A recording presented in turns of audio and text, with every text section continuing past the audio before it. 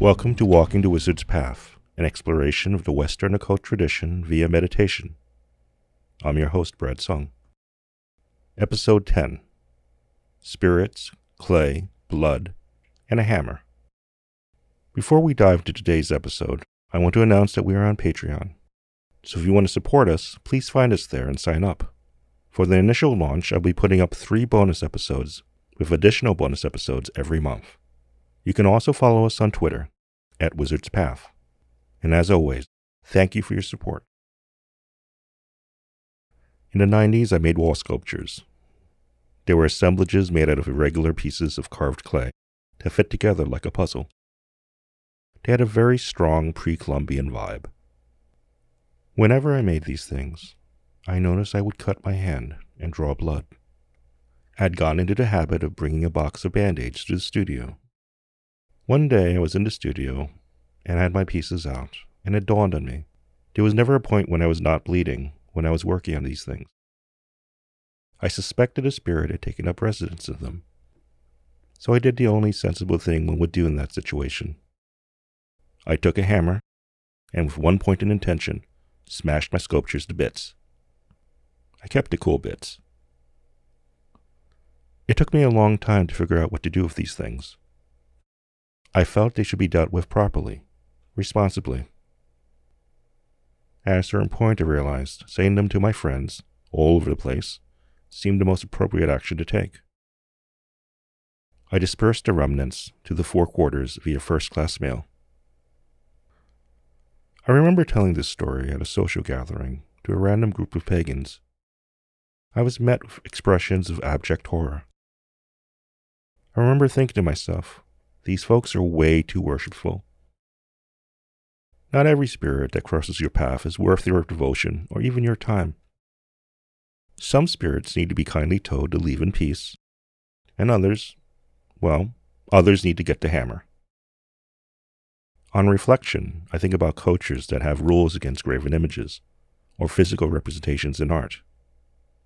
I suspect I was inadvertently tapping into an ancient technique that allowed for the creation of a vessel for spirit. In this instance, clay, with my physical blood possibly serving as a sort of catalyst. And I wondered, how many myths involve making life from clay? I would discover in the future that it is not simply physical objects that give spirits a foothold in this world, but that is another story. What are you giving form into your life? Is it something you should be feeding? That is the focus of today's meditation. I hope you gain benefit from this work. I want you to find someplace quiet where you will be left alone for 20 minutes. Do not meditate at your work desk, where you watch TV, play video games, or do any other task. Pick a spot that is only used for this practice. And do not meditate while driving. Close your eyes. Make sure your spine is straight. Place your hands on your thighs with your palms up. Take a breath in, then exhale.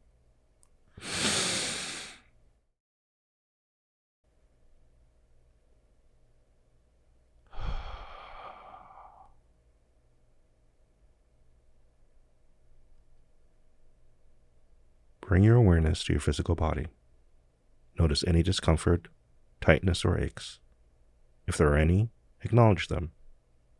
Place your mind in that spot. Take a breath, then exhale.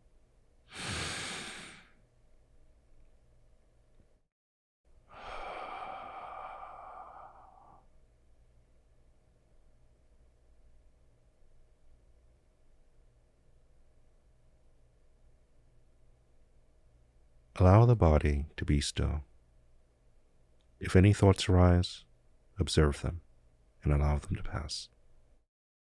If any memories arise, observe them and also allow them to pass.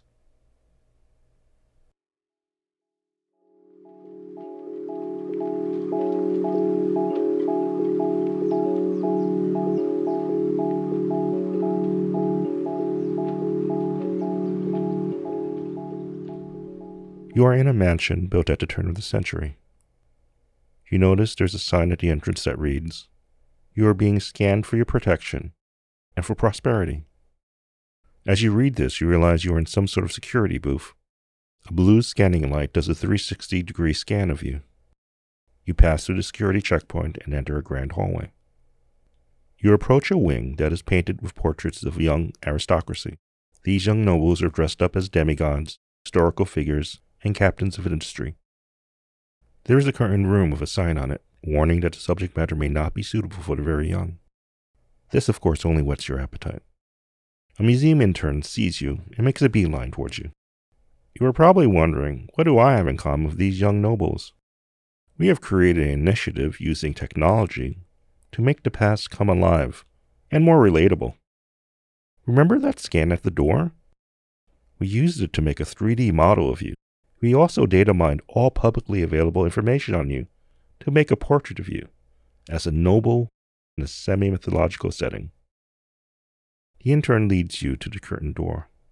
There is a humming blue light which stops as you approach it. You are in an empty black square room. On one side of the room is a silent curtain of blue light being projected from the corners of the room. A life-sized mirror image of you forms out of the blue light. The blue light starts dissipating. The individual vector points start reforming into your semi-mythological self. What do you see?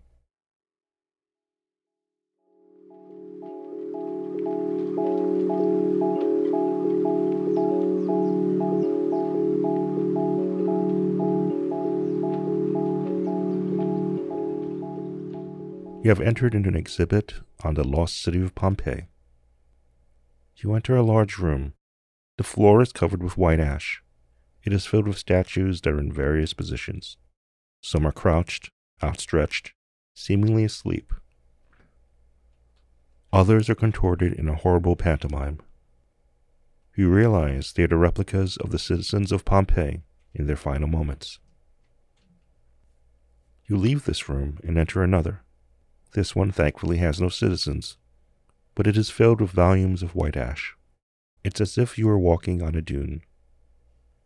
There is a museum intern dressed in a cloak who approaches you. Come see a life from long ago. He leads you to an archway to a home. He opens the wooden door and you enter. You step inside and there is no ash. The floors are swept clean. The walls are painted with beautiful frescoes. There is a portrait of a family who lived there. There are vessels filled with wine, olive oil, and olives. On the table is a loaf of bread, figs, honey, and cheese. There is the gentle sound of birds outside. There is a smaller room with a sign that reads, "What got buried in your life, but is now revealed." You enter. There is a mural that depicts an oddly familiar scene. What is that scene?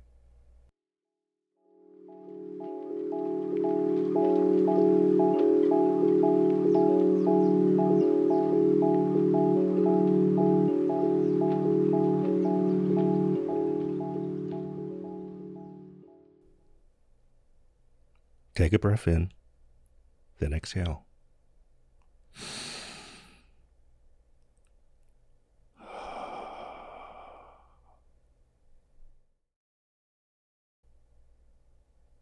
Open your eyes. Write down all that you've experienced. Date it with episode number and title. Write it down, even if you don't understand it. As you spend the rest of the week, I want you to consider what was presented to you. What are you bringing into the world? I hope you receive benefit from this work. And if it speaks to you, I hope you will stick around. Follow us on Twitter, sign up to Patreon, like, rate, and subscribe to the podcast. Leave a thoughtful review. These actions allow others to find the podcast. And as always, thank you for your support.